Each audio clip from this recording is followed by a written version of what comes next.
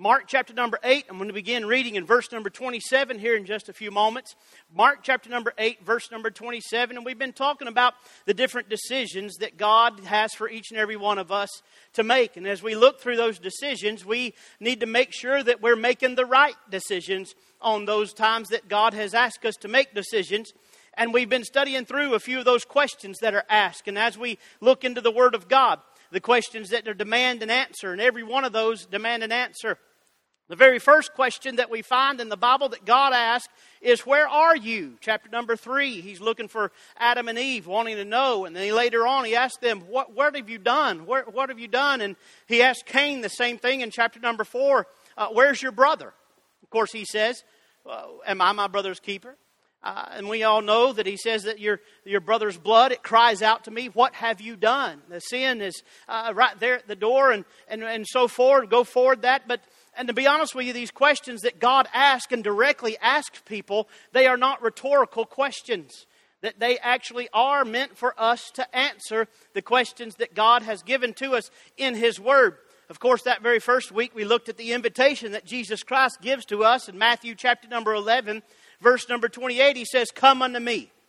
Boy, if you need rest, if you need to have comfort, if you need to rest a while from your heavy laden and labors that you're going through, I can give you that rest. And I'm so thankful that years and years ago that I decided to follow Jesus Christ and go to Him and give my all over to Him and let Him take full control of my life. And I'm sure that as we're here on a Wednesday evening, each and every one of you have done that as well.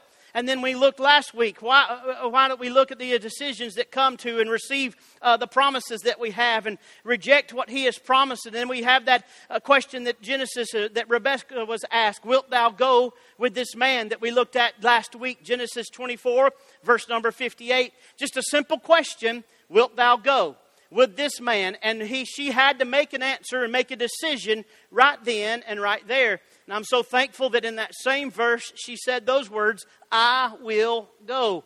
And Brother Oliver, I'm so glad that when Jesus Christ came to me and gave me to know that I was a sinner that needed to be saved from my sin, that I was able to say that I will go with Jesus Christ and I will follow Jesus Christ and I will place my faith and trust in Jesus Christ. And we look through those and those decisions that have those indisputable and lasting consequences. And it's not all of our own life, but many others surrounding us have to deal with the question or the circumstances of the decisions that each and every one of us make.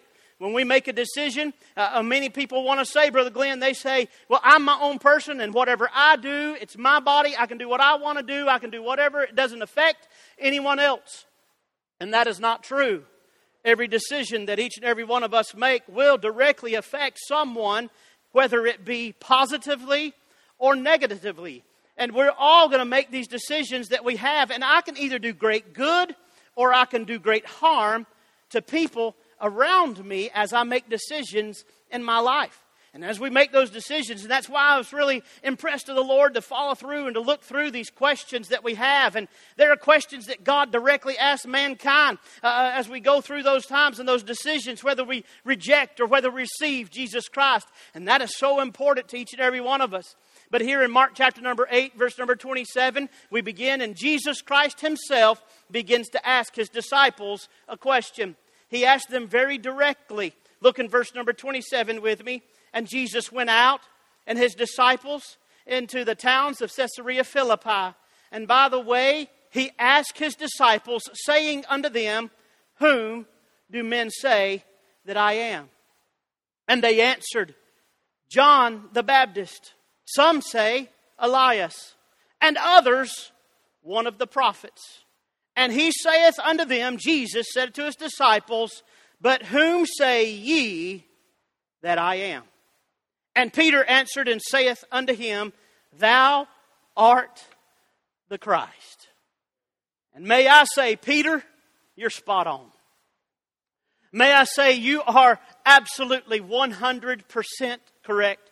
That he is identifying that Jesus Christ is the Son of God. To be honest with you, I've often wondered about those conversations that are not recorded in the Word of God. To be honest with you, it would be so amazing to be able to have access to some of those conversations that He and His disciples had. You think about those times when you're just sitting around and you're not really doing anything important, and maybe you sit around a campfire. Our family we'd love to go out and go camping and have a good time and set a little fire and make s'mores. Glory to God, we might as well dismiss. I done started talking about food.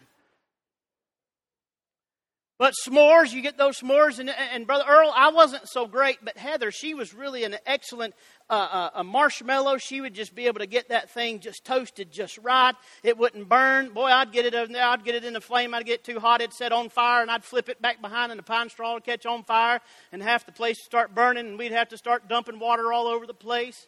Had a friend of mine one time that he was wanting to get a lantern going, and he was pouring some fuel in there, and then as it was going, it started lighting, and as that flame started coming up out of the lantern and started going up to the nozzle where he was holding that fuel can, and he threw that fuel can, and there was a trace of fire that went flying through the air, and boy, when it landed, it exploded in that pine straw, and we looked like a bunch of little Indians doing a dance out there, trying to stomp it all out. I'm telling you, it's those types of times that you think about. But I think about those little campfires maybe that the disciples sat around and just talked with Jesus.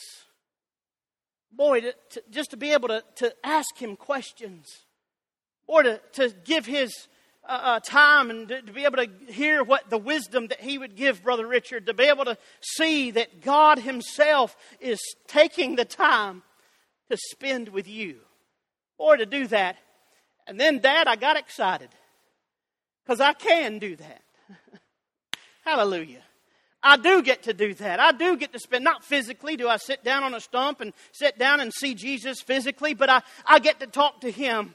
I get to speak to Him, and I begin to pray to Him and thank God that I have that communication. And you think about those times where they're there. And then in our text, though, Jesus asked His disciples about the people around them. He says, who do they think I am? What is their opinion of me? What is going on? What is there? And there's a list of people, of possibilities that is considered at that time when they begin to look through that. And when you look at verse number 27, you could really look at this as it's the opinion.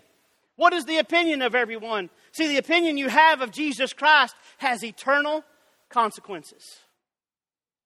And so does the opinion that they had at that time. And he asked their opinion of what they had seen by those people that were seeing Him passing by, and to those that were seeing Him that had performed those miracles, those that had seen Him raise somebody from the dead, and those that He had healed blinded eyes, and somebody had maybe seen Him or even were part of that 5,000 that were fed on that hillside, and they loved to see what God could give them. They loved to see what Jesus Christ could provide for them.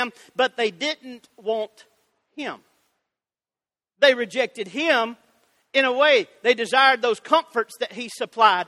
They desired those things that He could give to them, but they didn't want to have a deeper, more meaningful relationship with Jesus Christ Himself.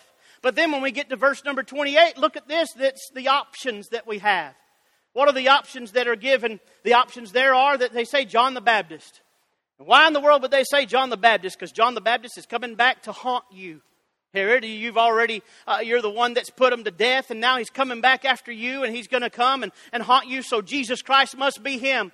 Or Isaiah, the great prophet, one of the great prophets that mankind had ever seen, and those people of Israel thought, maybe it's him that's come back from the dead, and he's coming to testify once again. Or maybe it's just one of the other prophets that are mentioned in the Bible and in the Holy Scriptures. And they had thought that Jesus Christ was a good man. And may I say this, that you can think that Jesus Christ was a good man, but that will not give you salvation.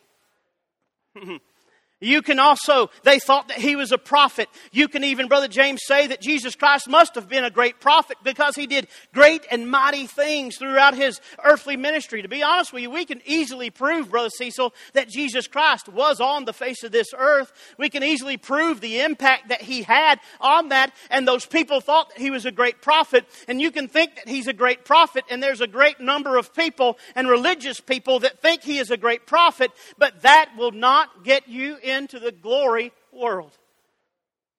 They also thought he was a great teacher. Boy, he could teach and could expound things and could open their eyes to be able to see great and mighty things, but they didn't think that he was the only begotten one.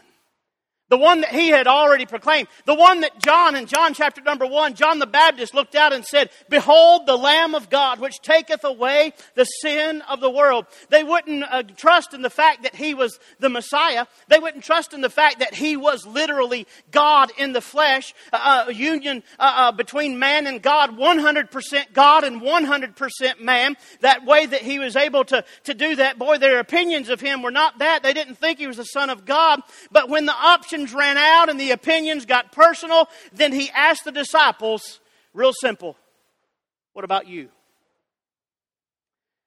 And God always gets personal with us. When Jesus Christ got personal with me, I had to make some recognition on my own, Brother Lonnie. I had to understand that there were some things that I had to know and learn about myself. Number one, that I was a sinner on my way to hell. And there wasn't anything that I could do but other than to just trust in Him and know that He could save me. And then he got a personal relationship and he was on a personal level with those disciples. And when he gets on that personal level, all of these other things begin to come in view. Because then when it's personal to you, then it's your opinion and it's not other people's opinion. It's your opinion and it's your options that you have. And then he really says, now I want you to think about it this way. What are your observations, Peter? What are your observations, John? What do you observe about me? And Peter stood back and proclaimed and declared that Jesus Christ, you are the Son of God. You are the Christ. Boy, I'm thankful that he decided to do that, to be able to say that. He had that distinction that you're not those other men. You're not like one of those other men. Why? Because there's none other like Jesus Christ. He is one of a kind. He is unique. Now, I'll be honest with you, a lot of us have probably been called unique, but most of them are probably not saying it in a nice way. You're different. Oh, you're different, all right. You're unique. Yes, I'm unique. Trust me, they threw the mold away, and my mom prayed for that mold to be put away. I guarantee it. She wouldn't wish that on anybody else, I guarantee it.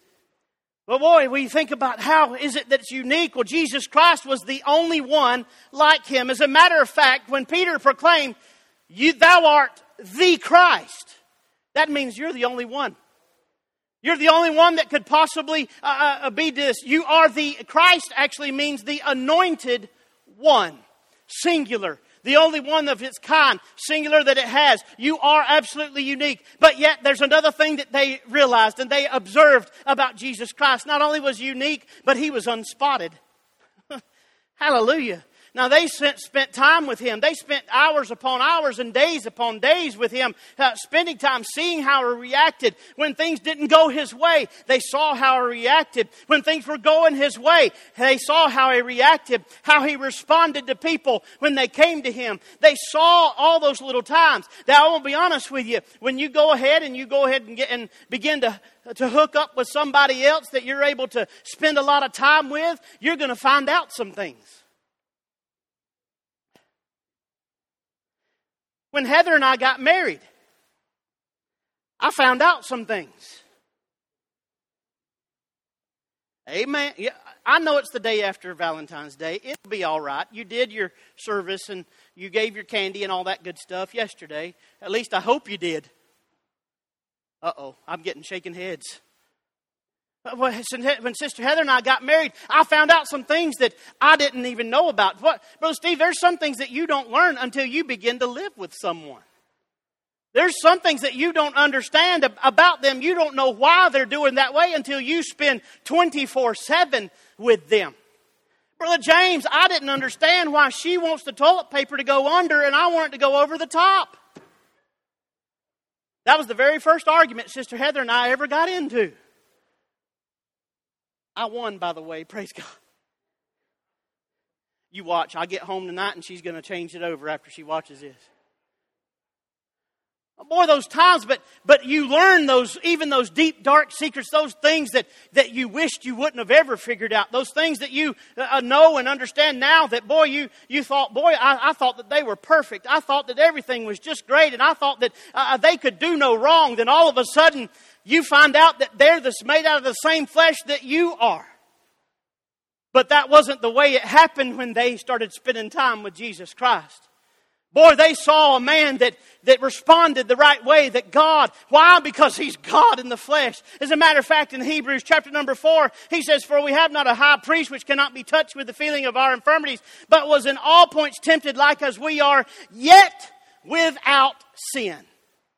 Boy, what a wonderful thing to be able to know. And we understand that we have to do something with these questions. And as I begin to look through, Brother James, these questions that he was asking, I had to ask myself, even years and years and years after reading these so many times, who is Jesus? What does He mean to me? What is it that God has really, truly done? How can I honor Jesus Christ with my whole being? How can I do that? And I began to come up with a few things. And I began to look at it this way. Number one, that I see Him as the redeeming one. Glory to God that He has redeemed me.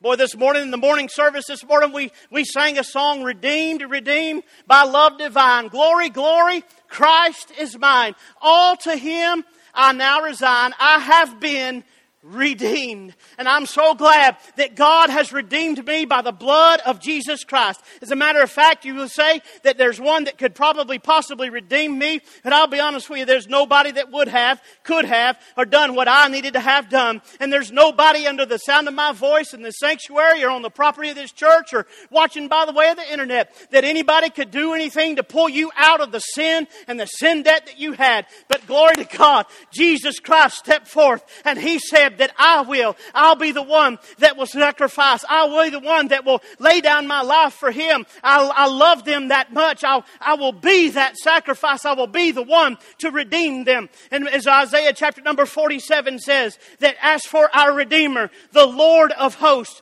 is His name, the Holy One of Israel. Thank God that we know who that is. Jesus Christ is His name.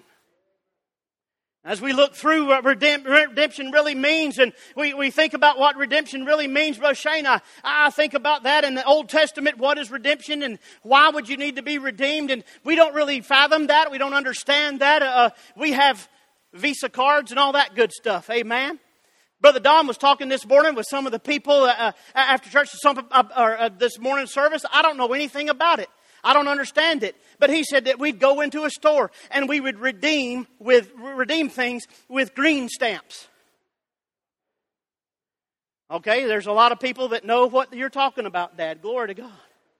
They would redeem things. They would get things, and they would do that by collecting these green stamps. But thank God that there's even greater. In the Old Testament, we begin to look through. There were 3 things that could be. A wife is one that could be redeemed. One that lost their husband and did not have a son, did not have an heir, that needed to be redeemed. We see that when we look through Ruth, and we see that beautiful story that we have there. Then we also see a slave. A slave could be redeemed. Why? Because they got into debt. They could not pay it, and they would not be able to pay that back, so they went ahead and put them into slavery to pay back their debt.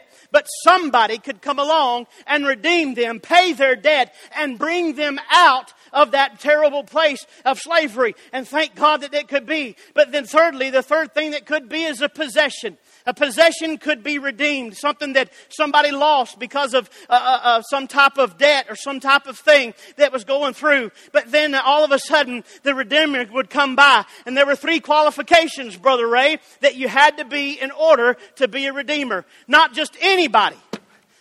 Now listen, I was telling you that there's only one like Him. Come on now. There's only one like Jesus Christ. There's only one that could do what Jesus Christ has done. There's only one that could stand there and spread out His arms and begin to have His life be taken away so that I might be able to live, His blood shed. There's only one that could do that. There's only one that could get up from the grave, glory to God, on the 3rd day, victorious over death, hell, and the grave. There's not anybody else that could do that. But I begin to look through and see, Brother Steve, what is it that takes? Those are the 3 things. But who who is it or how is it that it takes? Well, thank God. Number one, the first one has to be that you have to be a next of kin. You got to be kin to them. You say, Brother Shane, there's no way that you and I are kin to Jesus Christ. Well, in Genesis, this excites me. In Genesis, we can look through and we begin to see that God would take him and formed man and formed him from the clay. And then he breathed, gave life, glory to God, gave ability to live, glory to God, breathed the breath of life into that first man, and he became a living soul. Well, I'll be honest with you, I don't think you can get any closer than the person that breathed life into your body. I believe with all my heart, Brother Jerry, that God knows every child that is ever conceived, and I know that God knew me before I was ever born, and when I was conceived, thank God He knew what I'd be doing on February the 15th of 2023, and thank God that He knew what was happening in every aspect of my life. He was my kin. He is my near kinsman. He is right there beside me. I am part of the family of God. Hallelujah. Thank God, because He has redeemed me. He's a kinsman, near kinsman. But number two, what is it else? He had to be willing to pay. Now, there's a whole lot of people, Brother Steve, that you can look out and you can say, hey, you got the money. Y'all did the same thing. If you got the money, honey, I got the time. That's exactly what went through y'all's mind too, because that's what went through my mind. If you got the money, you got the ability, you can do that, and they might be able to, but they not be willing to.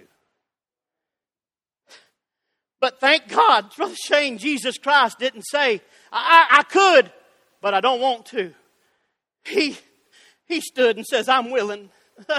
Hallelujah, glory to God. He said, I'm the one that'll redeem them. I will. I'm the next of kin. I met qualification number one. Qualification number two, I'm willing to do what it'll take. And then, boy, you think about it. It's not just writing a check or bringing out a check, a debit card, or bringing out some type of form of payment, or bringing out some gold or doing anything like that. It was His life that was required. He had to lay down His life. For God so loved the world. Thank God He loved each and every one of us. And then while that we were yet sinners, Christ died for us. Glory to God. Hallelujah. That boy, I was in my sin, but God was willing to pay, and Jesus Christ was that one. He was the one that was willing. And then He had to be able to pay.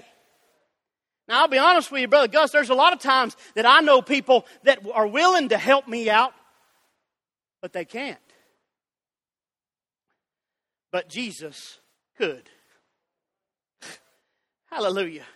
So when we see the redeeming one, we see that thank God that He was the near kinsman. Thank God that He was the one that was willing to pay for us, and He had the ability to pay for each and every one of us. You say, what was the means that He had? What was redemption's means? What was the Redeemer's means that He had? In Revelation chapter number 5, verse number 9. I love that verse. It just screams to me. Why? And they sung a new song, saying, Thou art worthy to take and open the book and open the seals thereof. For, why are you worthy? For Thou wast slain. Glory to God. And hast, I love this word, redeemed us with His own blood. Thank God we see the means, we see the ability, we see the way that He's willing to do all of that, the kinsman that He had. And I love the fact, Brother Earl, when you begin to study the Bible, that when you look through these, there's 3 words for redemption that we see, or for redeem. Gazero is actually the first one. That means that we would purchase in the market. That means we go down and we purchase something from Publix or Walmart or Aldi's or whatever you want to go to, whatever store it is that you love to go to. Some of you like to go to Macy's, and some of you like to go to Goodwill. Praise God. It's great to go to both of them. Hallelujah. Whatever you're able and want to go to, you can do that. You can buy it from the market. They have the supply. They can do whatever. They can supply that. But you can redeem it. You can purchase it out of that market.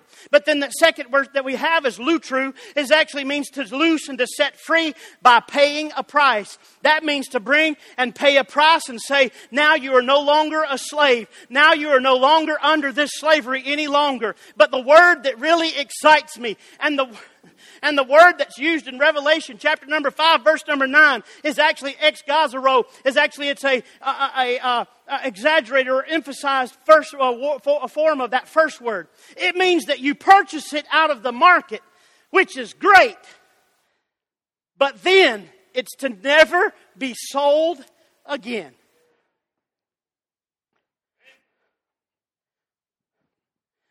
To purchase out of the market, let's see if y'all get it better than they did. But never be sold again. Hallelujah. That God is not going to put us on the chopping block.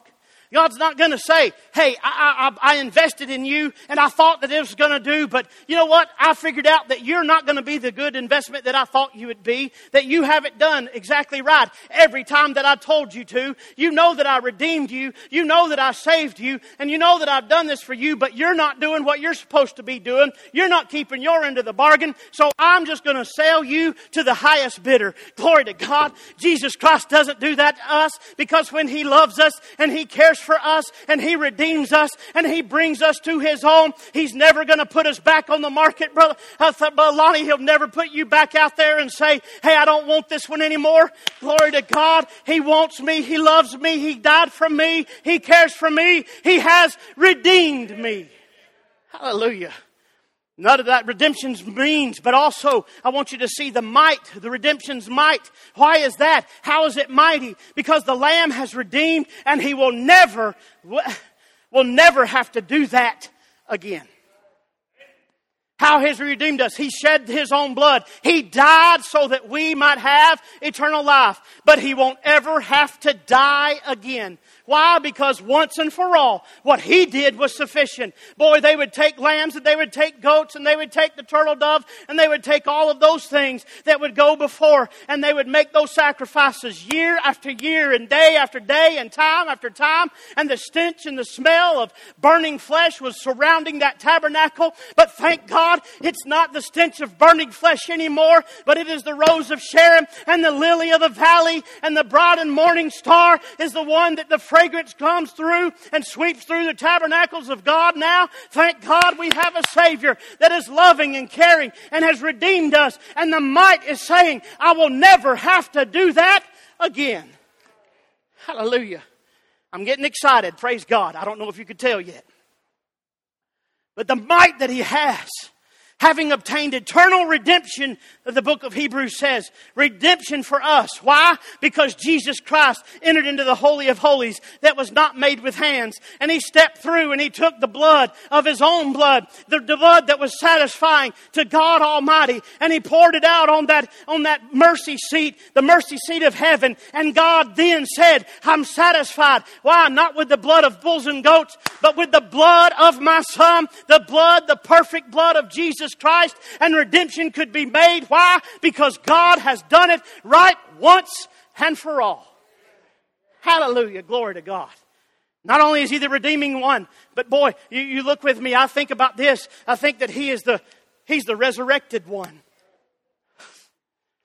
Hallelujah. I thank God that I don't serve a dead God. I was watching the History Channel. And please, I beg of you, don't get your theology from the History Channel.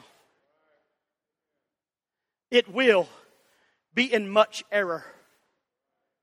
I watched a special years ago about who was Jesus. Well, first of all, their grammar is wrong. It's not was. It's is. Thank God that He is still alive. And as I began to read through that and look through that, they were talking about the other gods that people would serve. And they talked about the other men that people were trying to serve and would set up as gods. And they were talking about going to the tomb of this person and going to the tomb of that person and going to the tomb of this one. And you could go and you could spend time and worship at the tomb of this person. But he said, and Brother Jerry, this is what amazed me. It said Baptist minister. And he said, the tomb does pose a problem for us. What? Why would that cause a problem? I don't want to go to a tomb and see the bones of some man. I don't want to go to a tomb and see the remains of somebody that had been a prophet or anyone. But thank God, if I go to the tomb over in Israel, that people believe there's no one sitting there. There's no one in there. There's no one lying there. Why? Because the precious Lamb of God, the Son of God, the sacrifice that has satisfied God, is the one that has resurrected and got up from the grave. He's the one that has gotten up and said, hey, I've got the keys to death, hell, and the grave. Hey, He's the one that got up and said, you don't have to worry about the sting of death anymore. Why? Because I have overcome, glory to God. And you can overcome because I have overcome. Thank God the resurrected one is the one that we get to serve. Hallelujah. Glory to God. That resurrected one, what? He gives us a victory. Glory to God. He came out victorious over death, hell, and the grave. Jesus had conquered where no one else had ever had. And He tells us that we can overcome the world because He has overcome the world. John chapter number 16, verse number 33, Jesus gives us that promise that we can have victory. But then also He wants to remind us, Brother Jose, when we get to Revelation chapter number 1, He also says this, for I am He that liveth. Glory to God. Hallelujah. We can stop right there and we can shout for hallelujah for a little while because He's already proclaimed the victory. Brother Michael, he's saying, hey, I'm the one that lives right now. I'm the one that lives forevermore. I'm the one that can give life to you when you need life. Glory to God. He's already proclaiming that I've got the victory. But he goes on a little further. He says, I am He that liveth and was dead. We found the correct word in grammar, praise God. Was dead. The one that is no longer dead. But thank God He goes on and He says, and behold, look out. Glory to God. Think about this. Ponder this for a little bit. Be shocked and awe over this fact. But behold, I am alive forevermore. Oh, I'm getting excited. Praise God. Boy, you think about the fact that Jesus Christ is the one that's alive forevermore and He gives us eternal life. Glory to God. We come out knowing that if He can live, Brother Ray, if He lives forevermore, guess what? I get to live forevermore. If He's on the throne of heaven and He's reigning in heaven, guess who gets to be there? Brother Shane gets to be there in heaven to be able to reign with Him, being made kings and being made priests. I'm thankful that He's there, but I thank God that He's let me in. And I love how He says and backs Himself up. At the end of that, He says that I'm alive forevermore. He says that good old word, amen. Can't we say amen tonight? Glory to God. We say that amen and He says, and I have the keys to hell and to death. Boy, He has the keys. He has the access. He has the power over that. And then, Brother Oliver, then I begin to think how Paul, why is it that he's able to write so victoriously in his life? Why is it that he said, I'm not afraid to go to the other side? Why is it that he's able to say, oh, death, where is thy sting in 1 Corinthians, chapter 15? Why can he say something like that, Brother Jerry? Because he knows the Savior. Because he has a relationship with Jesus Christ. Because he knows that he has been given the victory. And thank God that we have the victory over all of these things because the redeeming one is the resurrected one. Hallelujah. You say, well, what's so great and wonderful? Well, if you hadn't got excited yet, I don't know how to get excited. But I've looked at Revelation, Brother Tag, I looked at Revelation chapter number 19. When you begin to read chapter number 19, there's a whole turning of everything. Boy, there's wrath that's come through. There's judgment that's come through. There's all these terrible things that God has laid out judgment upon the people of this earth. Those that have not put their faith and trust in Jesus Christ, they've had this horrible judgment. But then all of a sudden the tables turn. Revelation chapter number 19, we get to go eat dinner. Hallelujah. And you can tell by looking at me, I like to eat dinner. Some of y'all too look like y'all like to eat dinner too. But hey, we all have this time. And they're going to go and have the marriage supper of the Lamb. What's happening at the marriage supper of the Lamb? The bride of Christ is coming in, and glory to God, the bridegroom is accepting that bride, and there gets to be a wonderful, blessed, beautiful reunion, and a union that takes place there. And on this earth, when we begin to look at Jesus and we see the history of Him, and He told one man that I don't have a place to stay. I don't have a lot of things in this life. I don't have a lot of possessions in this life. And you may say, hey, I'm with brother Jesus. I'm with my heavenly brother, that I don't have a lot of possessions in this life. I don't have a lot of great things going on in this life for me. But oh, look what you have on the other side. Because when we get to Revelation 19, we see that not only that we have the victory, but we see a new vesture that is on Him. We see a new robe that is set on Him. He didn't have the nicest of clothes and robes during that time, but there is a new vesture that's set upon Him. We look at Him now and see Him high and lifted up at the right hand side of the throne of God. In Revelation 19, He says, and on His vesture and on His thigh, a name is written, King of Kings and Lord of Lords. Glory to God. Hallelujah. I get to serve that one, the resurrected one that is the King of Kings and the Lord of Lords. And glory to God, if you don't get excited that you get to serve the King of Kings and the Lord of Lords, and don't understand that the resurrected one is the one that has saved us, and He is the one that has redeemed us. Boy, we just need to praise God that God has done all of these great things for us. He is alive forevermore, and He is the King of Kings. Now I need to hurry. Because, well, I'm not gonna. Hallelujah. You look through that resurrected one, but then lastly, this is the one that excites me the most. You say, Brother Shane, how in the world could you get any more excited? You should have seen me running laps around the office, running laps around the church house. You say, I would love to have seen you, Brother Shane, run anywhere. I would too. But I was doing the best I could. Maybe I'll rephrase that. I wasn't running. I was trotting at a very rapid pace. We'll just do it that way. But the last one that I got so excited about, Brother James, is simply this. He's the returning one. Hallelujah. You say, well, I already knew that. I didn't say it was new. I didn't say it was going to be some epiphany for you. But to know that the one that has redeemed me and to know the one that has resurrected is the one that's also going to return for me and for you. Hallelujah.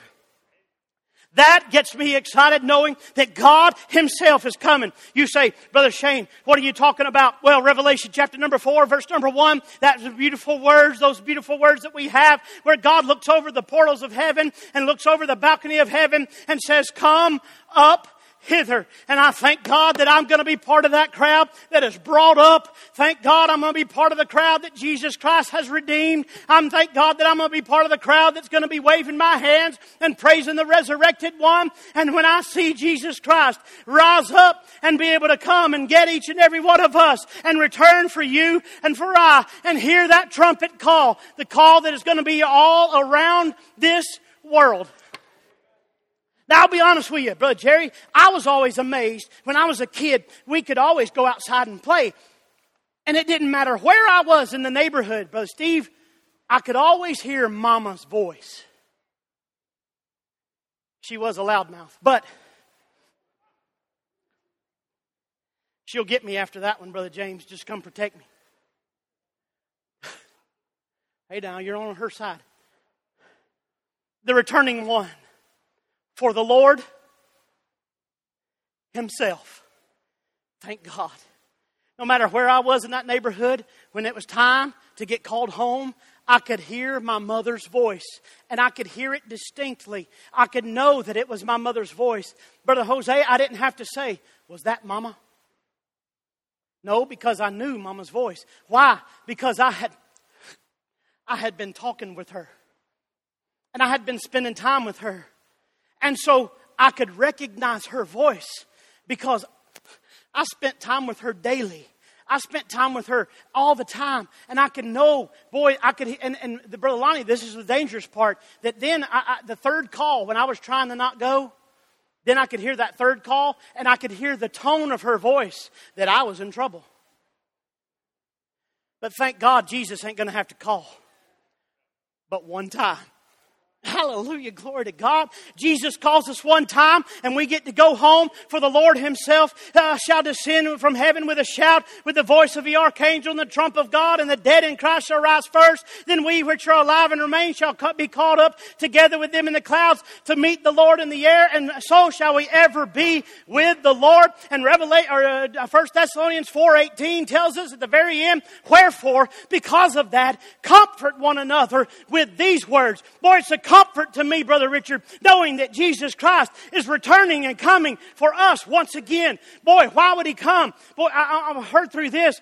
Romans chapter number 5, verse number 8 tells us this. But God commendeth His love toward us, and while we were yet sinners, Christ died for us. And everybody gets excited, and that's a wonderful verse, and we're able to proclaim the victory because of that. But in verse number 9, it says, much more then, being now justified by His blood, we shall be saved from wrath through Him.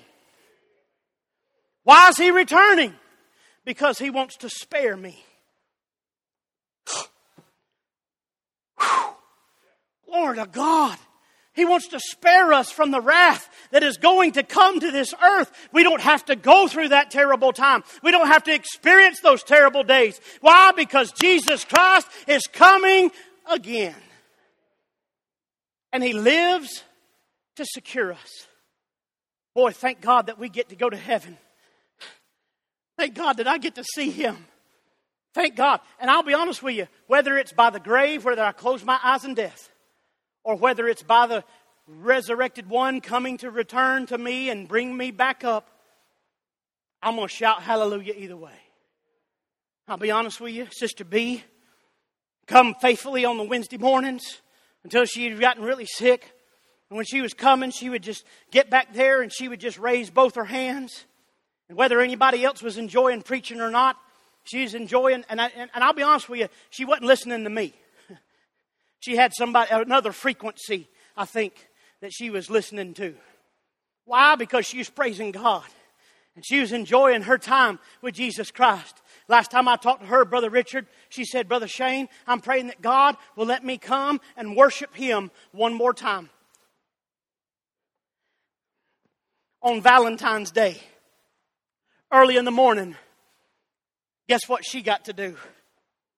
She got to, glory to God. She got to worship, praise God. She got to spend time in the presence of the Lord Jesus Christ. She's there, basking in the time, and she is secure now. And thank God that we have a day knowing that Jesus Christ is coming, and He's going to stand. Even Job said that He'll stand in the latter day on this earth, and He's going to return, and He's going to reign forevermore. Thank God that He is returning for us, the children of God.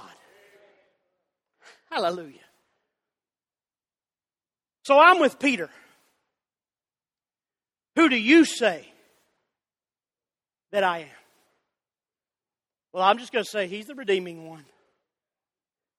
He's the resurrected one. He's the returning one.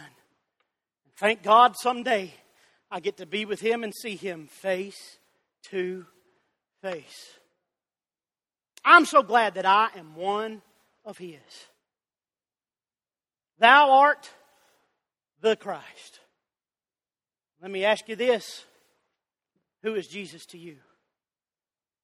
On a personal level, who is Jesus Christ to you? Let's stand all over the building. Heavenly Father,